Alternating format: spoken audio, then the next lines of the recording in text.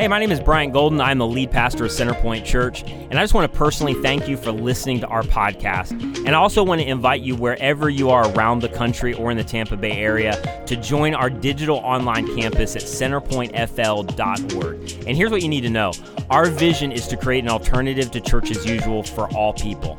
And all that means is, regardless of whether you've been a longtime follower of Jesus, you're new to faith, you're investigating faith, or you don't even know what you believe, our goal is for you to feel like you belong, even if you never believe. And so thank you again for listening, and I hope today's message encourages you and helps you.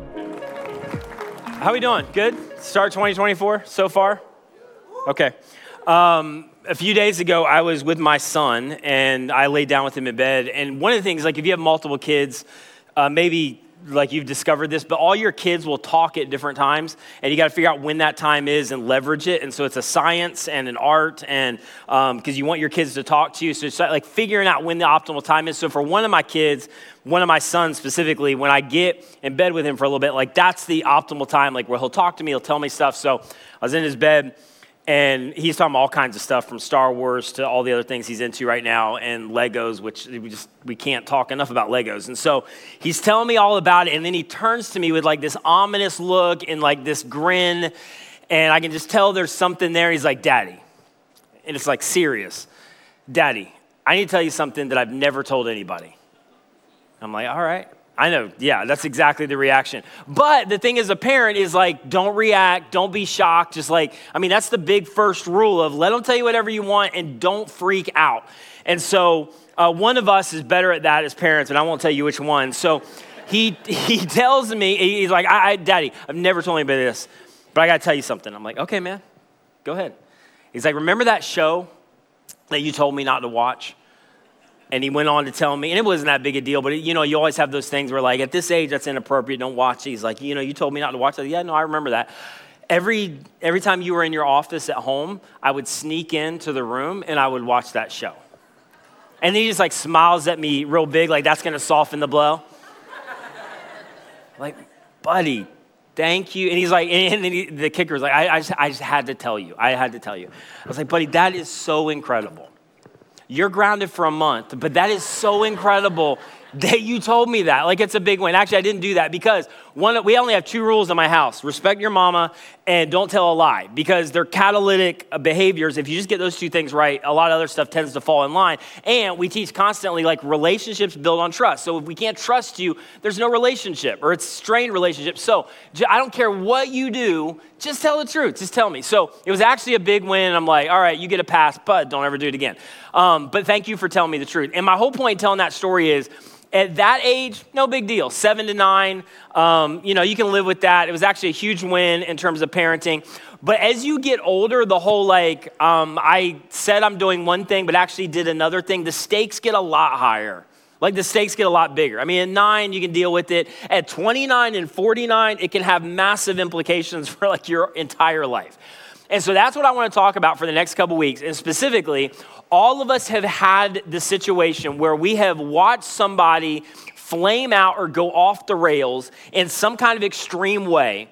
And we look at it and we either think, or maybe we verbalize it, I don't know, but they do something that's so extreme where we're like, I could not live with myself if I did that. If I made that decision, if I went there, if somebody living a double life, lying, to the people who love them and support them the most, having this whole thing where they're masquerading and they're not really who they say they are. And we look at it and go, there's no way that I could live with myself. When eventually it goes off the rails and it hurts maybe an entire family, or they lose a career, or they end up with a decision where it's going to take a while to unwind from that decision. And you just look at it, and a lot of us have the same response. We look at it from the outside because, as I've told you, if you've been around here probably 200 times, we always have crystal clear insight into the stupidity of other people, right? And so you look at it and go, there's no way I could live with myself. And basically what we're saying is my conscience and my integrity just wouldn't allow me to go there. But here's the reality. That's why I want to talk about this. You could live with yourself. You actually could. You maybe couldn't live with your current self, but here's what all of us have to understand, is that your current self may be miles away from your future self. In fact, if left unattended, like your future self might be somebody that you wouldn't even recognize. And so, yeah, your current self, you look at maybe some things that are happening around you, you go, I would never do that. But your current self may not be your future self. And in fact, that's kind of the maybe biggest dynamic between ending up there and not ending up there, because people all of the time think it couldn't happen to them. I'd never end up there. I'd never make that decision. And then they do. And one of the big reasons they do is because they didn't think it could happen to them. They didn't think that they could get to this place where the self that they're living with is completely different than the self that other people see. And so one of the biggest things in this series is just to recognize it's possible. Like you could end up with a future self that you don't even recognize. You could end up in a place that you never thought was possible, and actually recognizing that and then taking steps to avoid it is one of the biggest ways that you keep yourself from ending up in a situation and being a person that you never wanted to become. And that's what this entire series is about. 4 habits that move you from not having the dichotomy between the self that you're living with and the self that other people see. Because for all of us, like, it's possible. And the big thing is that, like, all of us would, I think, agree in terms of life. Like, I don't care how good your life is. At some point along the way, life is just hard on your inner self. Like, life is just hard on your soul. And what I mean by soul is like that place of emotions, mind, will, dreams, desire, like that inner part of you. Life can just beat down your inner self and beat down your soul. And a healthy soul, if left unattended, ends up unhealthy. I mean, just think of any area of your life. Anything that's left unattended does not drift in a good direction. Like, I mean, just nobody's going to get to the end of this year with zero plan and you're like 15 pounds overweight and you get to like next December, you're like, I've got the 6-pack and I don't even know how it happened, right? Like it's not going to happen. In any area of your life, whether it's your appearance, your reputation, your priorities, nothing ever drifts in a good direction. And if left unattended, you end up in places that, no, you didn't set out for that. You didn't dream of that. Nobody got up one day to go, this is my goal. But you just ended up there. You just kind of drifted there. I mean, in any area, we tend to, just because this is our culture, we tend to like pay so much attention to external because that's just easy. Everybody's watching. This is what we're posting about. And so whether it's family, whether it's our appearance, whether it's what we drive, whether it's how our kids look, even if it's a lie, but we just want to make everybody think our kids are great, it's just so easy to fall into that trap. I mean, even just in terms of appearance, our culture last year, and this is not a bad thing, but we spent like $15 billion, like lifting stuff and tucking stuff and Botoxing stuff, and that's fine. But if that's all you ever do, if that's all we ever do, that's all about appearance and what school our kids get into and how great they were at soccer, and that we've missed it. But it's so easy to do that. And in our culture, for a lot of us, we're kind of competing for approval. And so we kind of gravitate toward all those things that people easily see or approve of us for. And we don't pay attention to the things that actually matter most in our life. And that is the health, ultimately, of our soul. And the reality is that the only person in your life, the only person in my life who has the responsibility and the ability to pay attention to that inner self that nobody else knows about is you. The only person that has a responsibility and ability to pay attention to the part of me that nobody else knows about is me. And here's why it's a big deal. Just go with me for a second. Here's why I want to talk about this for a few weeks. Because the health of your soul will determine your capacity for duplicity. The health of your soul will determine your capacity for duplicity. And you know what duplicity is, right? It's you're one way on the outside in terms of what everybody sees, and then you're another way on the inside.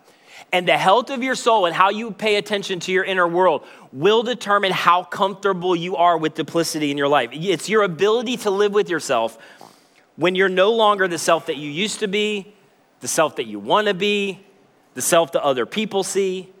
And it's the part of you that kind of determines how much you're willing to allow the gap to grow between who you are and who you pretend to be before you eventually just crack, before you eventually melt down, before you eventually confess, before you eventually get to the place where your conscience won't allow you to go on any longer and you start to unravel. And all of us have seen people and had a front row seat to other people who've ended up there. But here's the reality. A healthy soul has very little tolerance for duplicity. That's why it's a big deal. That's why you have to pay attention to it. It will determine how comfortable you get moving to a place in your life where there's compartmentalization, where you got this over here, but then there's just this part and you'd rather just fake it till you make it. how comfortable you get with lying, how comfortable you get with pretending, how comfortable you get with posturing, with hypocrisy. And it just ultimately determines how comfortable you are with either closing the gap between who you are and who you pretend to be or want to be, and whether you manage the gap or not. And here's what I'm saying. Some of you have already experienced this. You could preach this for me. Is that when you try to manage the gap in your life and try to kind of live this duplicitous, like I'm one way here and another way here, eventually it breaks down and the truth breaks out and you can't lie to yourself. Eventually all of us are going to end up at a place where we can't continue on any longer. And the reality is this, man, and this is kind of a little bit in your face, but it's just true and it has to be said. You have the potential, and this is so important that we recognize this. You have the potential, and I have the potential of ultimately becoming somebody that you would despise if you met them. You're not beyond that. You're not better than that. You're not smarter than that. You think you're more spiritual than that, but you're not. And if you go long enough without attending to the health of your soul, yeah, the current version of you, your current self looks at things and goes, no, that would never happen. I would never do that. I could never end up there. But your current self may be miles away from your future self. And you could actually, and this is the first part is to admit this, you could become somebody in the future that you would despise if you met them. You could become the unimaginable. You could do the unthinkable. You could do it and you could live with yourself. And the reason I know is because people do it all the time. And the difference generally in avoiding this and not becoming this and not ultimately ending up here is paying attention and stewarding the health of your soul in the area that nobody else knows about. And so for the next 4 weeks, I want to talk about 4 habits that ensure that the self that you're living with eventually, even if it's not that way now, the self that you're living with is the self that other people see for the health of your marriage, your kids, your future, your career, ultimately, if you're a Jesus follower, for what God has for your life.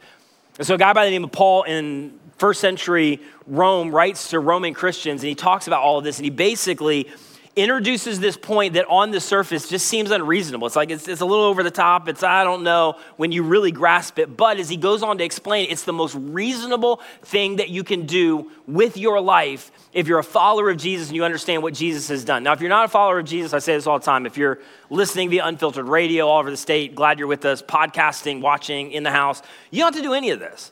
But what I'm about to talk about, this is what Jesus is inviting you into. And so Paul talks about it. Some of you have heard these verses, but oftentimes we miss the shift in thinking and we miss the point that's the catalyst for everything that Paul's saying. And this is really how he addresses this whole matter that I just talked about. Here's what he says in Romans chapter 12, verse 1. Therefore, I what? Urge you. Urgency. Like Paul's going, okay, I know that there's things in your life that don't make sense. I know there's things where you're having trouble connecting the dots. I know there's stuff that just, it's hard to grasp. But what I'm about to tell you, I'm telling you, for the health of your future, your peace, your happiness, where God wants to lead you, I could not talk about this with more urgency. And some of it's going to seem a little bit unreasonable, but I'm telling you, but when I get to the finish, Paul would say, it's the most reasonable thing you could do with your life. I urge you, brothers and sisters or Jesus followers, in view, this is so important, in view of God's what? That's a big deal. Some of you have been taught the New Testament and they edited out verses and they didn't preach things in context, and you got a view of God that does not show up in the New Testament. Paul just spent 11 chapters laying the foundation and then referencing it here that Paul's about to urge us to do something in view of God's mercy, not in view of God's authority.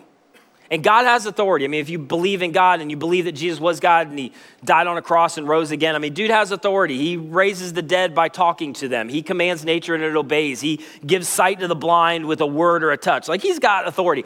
But this is not in view of God's authority. This is in view of God's mercy.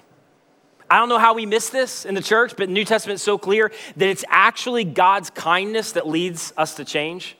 It's actually God's kindness that leads us to repentance. that God has already done something. And so for the first 11 chapters, Paul's laying out the fact that God is unbelievably merciful. God is unbelievably gracious. He didn't come to earth with good advice. Good advice is, here's some stuff you should do to make your life better. And if you do, things will work out better. God came with good news, meaning God's already done something. If you already receive what he's already done, you become a son and daughter of God. You become a purpose intended, lavishly loved, image bearer of God with a destiny and a will, and God is for you, and God is with you, and God wants to do something in your life, and all of it is a free gift because of what he's done. And so in light of that mercy and in light of that grace, not God's authority, not God's wrath, not God's strong arm of you better do this, quid pro quo, or it's gonna end badly, but in light of God's mercy and grace, I urge you, in view of God's mercy, to offer, present, submit, kind of place at God's disposal your bodies, which sounds really weird, but what he's saying is just this: yourself inside and out. All of you, everything about you. Offer your bodies as a living sacrifice. And in first century religious context, they got this because everything was built on a sacrificial system, and you had to take animals and they slaughtered them, and that was covering for sin. And they're like, well, that doesn't end well generally for sacrifices. Paul's like, no, I want you to offer your bodies as a living sacrifice, to which some of you grew up in the church, so you know the church answer, but we lie a lot of times. If we were really to be honest, we were like, no, I love God and maybe I love Jesus, but offer my entire self to God? Because I mean, that's not just like showing up and sitting in a row. That's like everything. That's offering your dreams, your desires, your will, even if it doesn't work out, I'm gonna trust God anyway. Your sexuality, your money, your priorities for the future, how you raise your kid, like that's everything. You're like, offer my entire self to God. I mean, surrender everything to God. Like give God a blank check and like, hey, whatever you want to do with my life. I just realized that example doesn't make sense anymore. So for some of you guys, a check is like a thing that old people use that you may have no idea what it is. But like Cash App or Venmo doesn't work in this example. But my point is, just going like, God, whatever you want. And our response, if we were really honest, which we don't like to do in church, is, okay, can I just like call on God when I need God? Because this is just real. The majority of us is like, here's the areas that are like, I'm good with God. And then here's the areas, I love Jesus, heaven when I die, thank you for your forgiveness. But I'm just gonna kind of hang on to this. Can I just call on God when I need God? And here's what I would say to that just practically. When you live your Christian life like that, if you're a follower of Jesus, you end up needing God more. Because you end up perpetuating some of the same bad decisions over and over and over again. And here's how I know this. Because for some of you, a lot of you, your greatest regret happened during an I'll call on God when I need him season. And you kind of did your thing and peaced out and God, I'll be back in a minute, but this area is kind of off limits. And then when things didn't work out, you came back to God. God, I need you. God, get involved. God, can you fix this? And then God didn't do what you thought God should do because you thought and I thought we could pray our way out of dysfunction that we behaved our way into.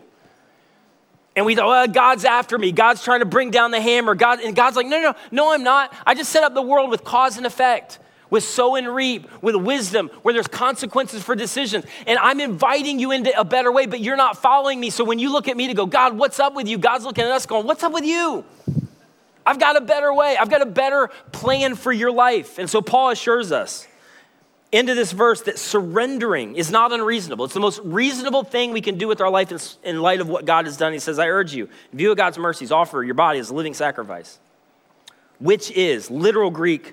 I didn't put the Greek word because who cares? But the literal Greek translation, which is the reasonable, logical act of service.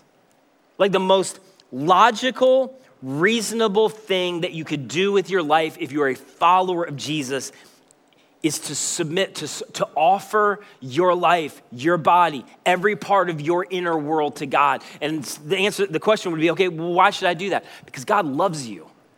And I don't know what kind of religious background you grew up with, but I'm talking about the Jesus movement. Jesus loves you. Jesus is for you because he died for you. You were created in his image, and his will and destiny and plan for your life is good. I mean, come on, just practically, for some of you, not for some of you, for all of you, if you're in your 20s, this is your first time in your 20s ever. Like for some of you, you're having a first kid. It's your first kid ever.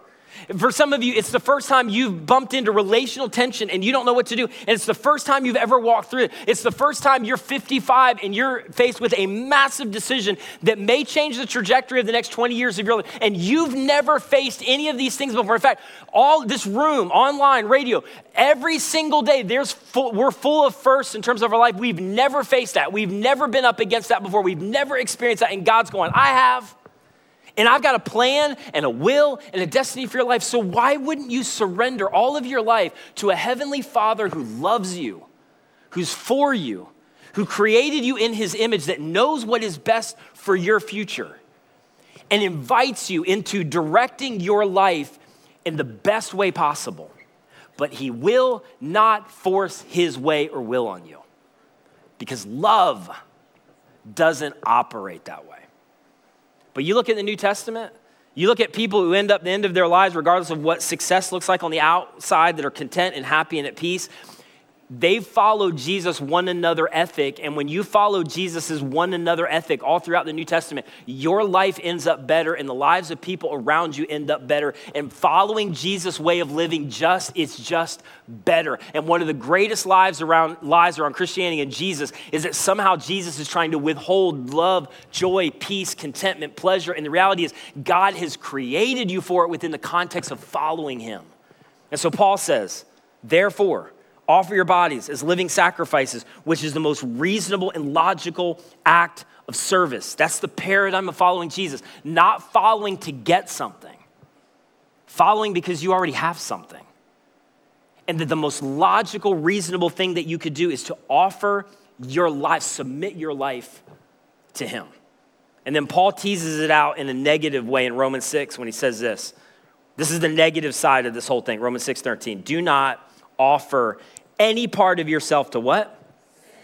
To sin as an instrument of unrighteousness. Meaning, and Paul talks about it, apparently every single day, we have a decision, and we make this decision without consciously even knowing about it, where we can offer ourselves to something or someone, either to sin, and if you're not sure about the God thing or sin, here's how I always describe it. That thing in you where you've not lived up to your own standards for your life, and I think that's every single human being, so you can call it whatever, I'd call it sin, but every single day we are offering ourselves to something or someone, either to sin, to dysfunction, to habits, to decisions that aren't gonna end well, or we are gonna offer ourselves to God. And the best way that the scripture defines sin is basically this. Sin is selfishness. Sin is my way and my appetites at your expense. Appetites are the appetite for recognition, for desires, for pleasure, for sex, for acquiring, for more, for safety. It's not even wrong. It's just a good desire by God that's been distorted. And all of a sudden, it's my way and my appetites at the expense of somebody else's. So Paul says this, but rather than offering yourself to sin and the my way and my appetites at somebody else's expense, offer yourselves to God as those who have been brought from death to life, and offer every part of yourself to him as an instrument of righteousness. That you would surrender, this is so scary for some of us, everything in you to God's agenda for your life. And here's what Paul says next, and this is one of my favorite verses in all of Scripture that does not get enough airplay. This is the good news. This is what God does when you decide to live like that. He says in Romans 6:14, when you do, sin will no longer be what? A little bit more, just so I know you're still with me. Sin will no longer be your what? When you say yes to sin, you've heard me talk about this before, sin ultimately will become your master. And we don't think so, and we're all autonomous, and we're independent, and I'm the ruler of my life and my destiny. But let me make it more practical, less theological. Sin ultimately, as I said, equates with selfishness. And you know the direction that sin, which leads to selfishness, will lead you every single time? Do you know the direction that selfishness ultimately will order you? Selfishness will always order you and lead you in the direction of self-centeredness, to where eventually your decisions to say yes to you will lead you in the direction where it orders you to say yes over and over and over again until you can't say no to you any longer. And then when sin leads you from selfishness to self-centeredness, it will then deceive you as a master in believing that that's liberation. That I'm autonomous, I'm independent, it's my truth, my way, what's good for me, and ultimately that's gonna lead to freedom, and that's gonna lead to liberation, and that's the way forward, and sin will seduce and bait you into selfishness, self-centeredness, and that's the way to a liberated life. But here's what I wanna tell you. Self-centeredness, the only thing it ever does is liberates you from you. Meaning, ultimately, you'll become two different people. Ultimately, you will be divided from yourself. Eventually, you will be one way on the outside and you'll be another way on the inside. And the self that you are living with will not be the self that other people see, and you will be forced to live with that.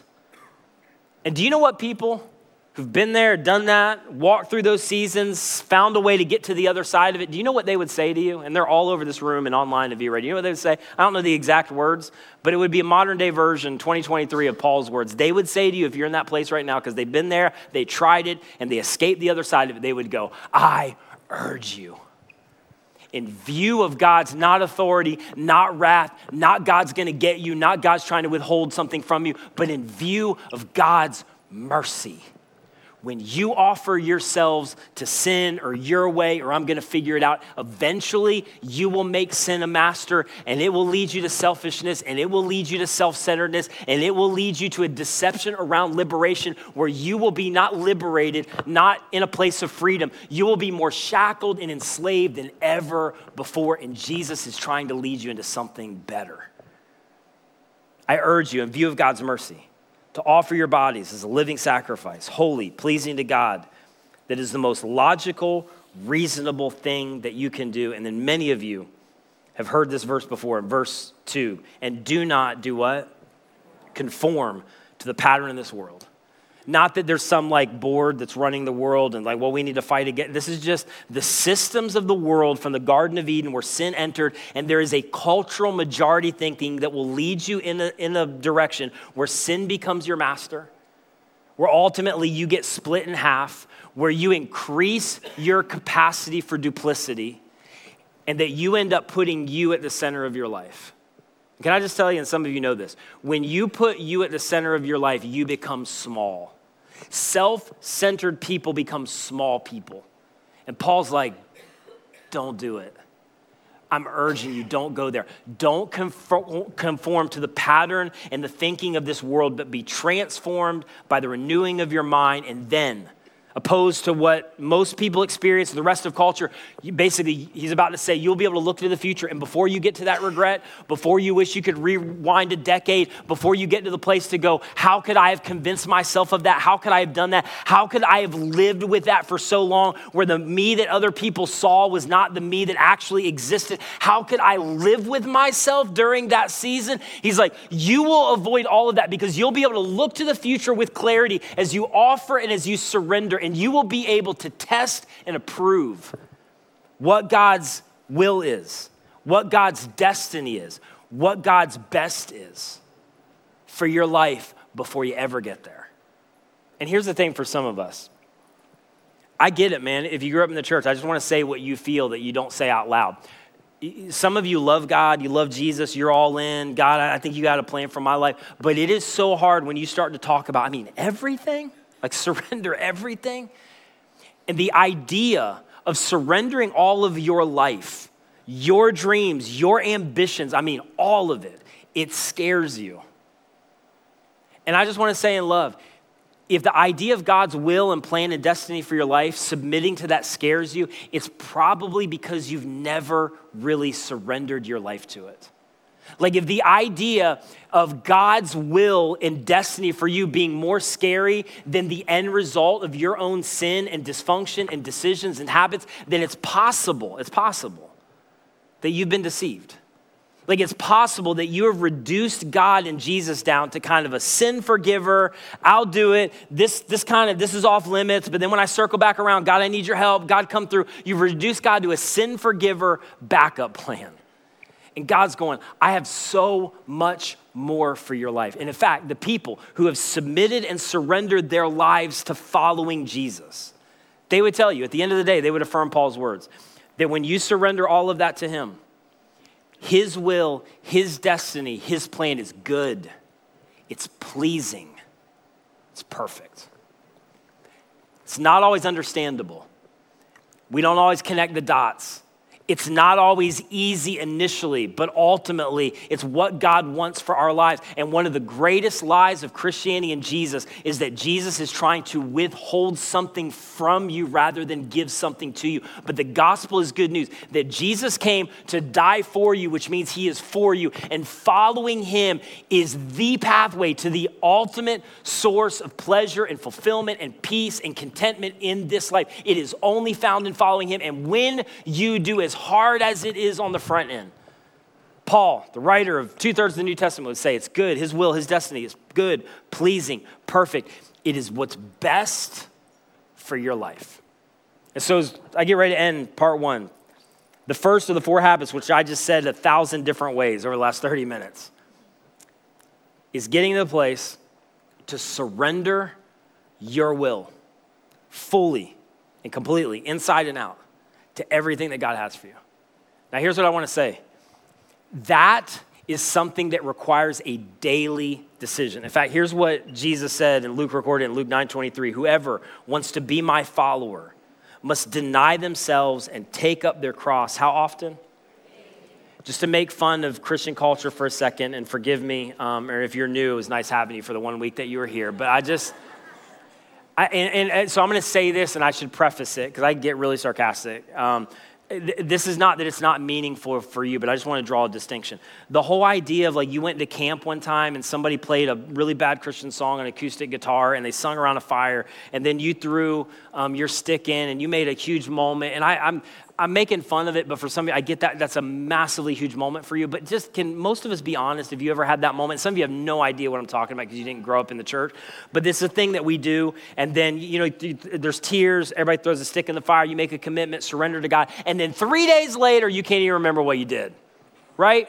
There was a whole CD burning and everything, and some of you don't know what CDs are either, but like that was a thing back in the day. It's I surrender everything to God. I'm not going to whatever. I'm going to stop, whatever. And 5 days later, you can't even remember what it was. Or we do these things where it used to be called altar call, and everybody comes down, and there's tissues, and it's Jesus, I surrender, and there's a song, I surrender. I grew up in a high school, it's Christian high school. They did an invitation, and when nobody came, the pastors would get mad, and so they would just start berating you, like, sing another line. And then everybody would come up, including me, and they were like, look at how God's moving. And we'd be like, God's not moving. I want to go to lunch. And you just keep singing the same song over and over again. So my point in all of that, and I'm sorry if I offended you, my point in all of that is the scripture teaches daily surrender. And there's big moments, and there's catalytic moments, and there's emotion. And yes, in that moment, I'm surrendering everything to God. And I made light of that, but I don't want to make light of it. It's a big deal. But if that's all you ever do, it means nothing. In fact, I get criticism for it, but that's why we don't do a lot of formal invitations, because I know how meaningless it can be if we're not taught that following Jesus is what Jesus said. It is daily surrendering your life to him. And here's why it's important, because your life will begin to be divided and a gap will grow quicker than you can even imagine. And if you're relying on a camp experience or an invitation 7 years ago, or the fact that you had that amazing devotional time in a women's Bible study in 2018, it is not enough, because it takes a matter of days and weeks for the gap to begin to grow between the self that you are and the self that other people see. And it's why Jesus invited us. You need to take up your cross and surrender your life daily. And he ends this way. Because what good is it for somebody to gain the whole world? Career trajectory, everybody's patting you on the back. How amazing are you? Your kids look awesome, at least on Instagram. You just upgraded square footage. I mean, you got a postgraduate degree. You're working on a PhD. You've had so many opportunities. You have recognition. You're the perfect whatever. People love you. Oh, gosh, you're so spiritual. What good is it to gain the entire world as other people see it? And you lose. And you forfeit your very self. To put it in the original language, you forfeit your very soul. And it's possible. And until you recognize that it's possible, you're susceptible. That every single day, because I can't get through a day without being reminded that in this day, the gap could begin to grow. So I just want to acknowledge, and I've done this for about 20 years, probably since college. I mean, literally some version of what I'm about to lead you in. God, I surrender. I submit all of my life to you because I am painfully aware that I'm not immune and that the gap between who people see and who I am can grow quickly. And the quicker you allow it to grow, the more pressure that you will feel to manage that gap rather than close that gap. And so every single day, it is daily surrender and following Jesus, and I can't stress that enough. So for a better part of 2 decades, I have prayed some version of this. It's not always exactly like this, and you don't have to pray this, but I want to give you an example of adding this to your routine, your life, of every single day to go, I don't want today could be the day the gap starts to grow. I don't want the gap to grow. I want to fully be who God's called me to be, and I want to live the life he's called me to live. And so this is my version. Heavenly Father, I surrender myself to you. My body, my thoughts that nobody's going to know about, my desires, my hopes, my dreams, my talent, my opportunities. I surrender all of it. Thy will be done through me today. So real quick, and this is always, I always make fun of this when we lead anybody in kind of a public, it sounds cultish and we do this big chant together, but I think this is super important. I just want you to say this after me. And so I'm gonna go and then you say it. And for some of you, this is exactly what you need. This is exactly what you need to add to your daily, okay, I can't afford to go through a day without reminding myself and submitting myself to God. So after me, Heavenly Father, I surrender myself to you. My body, my thoughts, and my desires. My hopes and dreams. My talent and opportunities. I surrender all. Thy will be done through me today. And here's why this first habit is so important. Because here's what daily surrender will do. Daily surrender eventually will move your conscience. It will move the Spirit of God and your sensitivity to the Spirit of God and what he wants to do in your life. And as that begins to happen, you will become more sensitive and you will become less tolerant of duplicity. That you will become a self that would look at the future and those decisions and possible going off the rails and you would go, I couldn't live with myself. Because every single day I'm surrendering myself fully inside and out to the will and the desires and the plan, and the destiny of my Heavenly Father. Now, last thing, because I know how a message like this lands, and I have done this long enough to know how it hits a whole bunch of people, so I just want to say this, because for some of you, I get to the end of this and you're like, 6 months too late, 6 years too late. About a decade passed when I needed to hear this. And now I have so wound myself up in stuff, maybe deceit, duplicity, a charade, and my current self is so far away from the self that I wanted to be. And you're too late. So here's what I want to say to you. Here's my encouragement. If you would go, so what do I do? What do I do? Everything we're talking about in this series, including today, if you will sincerely embrace these habits, they will ultimately lead you from where you are to where you want to be, and more importantly, to where God wants you to be. But I would not be loving you if I didn't tell you this, because here's the heads up, because I love you, you need to know. When you sincerely say yes to your Heavenly Father, eventually, he will lead you out of hiding. And eventually, he will cause you and prompt you to be forthright and upfront about the person that you have become to the people that you have hurt and deceived the most. That eventually, you will be led out of hiding. And the question is, well, why would is God trying to get me back? Is God trying to punish me? No, this is the reason that God is going to prompt you and lead you in that direction. And in some cases, it'll be messy. In some cases, it'll be expensive. In some cases, it'll be hard to explain. But God will lead you to be honest about the self that you have become. And the reason that God will do that, and the reason that God will lead you in that direction is not because God's trying to get anybody back. It's because God loves you. And you are an image bearer of the creator of the universe, meaning you have been created with the capacity to love and to give love and to receive love in the image of your Father in heaven. And as long as you are living your life in damage control, you will never be able to give and receive love the way that God has intended, because nobody really knows you. And so your Father in heaven says, I want to lead you in a different direction. And you're like, well, is it going to be worth it? It's going to be messy. It's going to be hard. I may have to confess some stuff. Initially, it's not going to feel like it. Eventually, it will, and here's why. Because sin is a terrible master. And sin will never give anything in terms of your life, relationships, and dreams for the future that are going to benefit you. The only thing that it will do is take what is most important to you.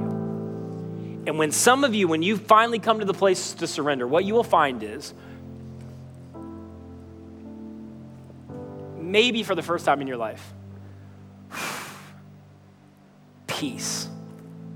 For some of you, the thing that you will discover is that finally you are a self that you are happy to live with. And your Heavenly Father says, I love you. And I have a plan and a destiny and a will and a hope and a future for you. Follow me. Would you guys pray with me all over the house? If you're online, if you're listening via radio, I just want to invite you into this moment. Jesus, I know that this lands in 1,000 different directions. So I'm going to ask you to do what only you can do by the power of your Spirit, and that you would take this among hundreds and hundreds of people and thousands online who've heard it today, and you would contextualize it and make it personal in a way that's almost unimaginable. And that rather than the fear dominating us of what your will and surrendering our lives to you, what that might mean, I pray that we would be overwhelmed, maybe even in the midst of a life right now where what people see and who we are two different people, that we would be overwhelmed by your grace and your mercy. And that the invitation of Jesus is the invitation that we would feel in this moment, that it is your kindness, it's your love that wants to lead us into change, and it wants to lead us into the life that ultimately you have ordained for us. So God, I pray that you would give us the wisdom today and over the course of these weeks to know exactly what to do, and then give us the courage to do it even when it's hard. And I pray this in Jesus' name. Amen. Thank you so much for listening. If you enjoyed this message or have been impacted by Centerpoint Church in any way, would you consider helping us out in one of two ways? First, if you would just spread the word, share this message with your friends, family. Maybe you could go rate and review our podcast on your favorite podcast catcher, but this helps us so much more than you know. And secondly, this ministry is supported by people like you through their financial generosity. And so if you've been impacted by any of these messages, would you consider giving to support the mission and vision of Centerpoint to see people reach with the radical grace of Jesus? You can give today on our website at centerpointfl.org. And again, that's centerpointfl.org.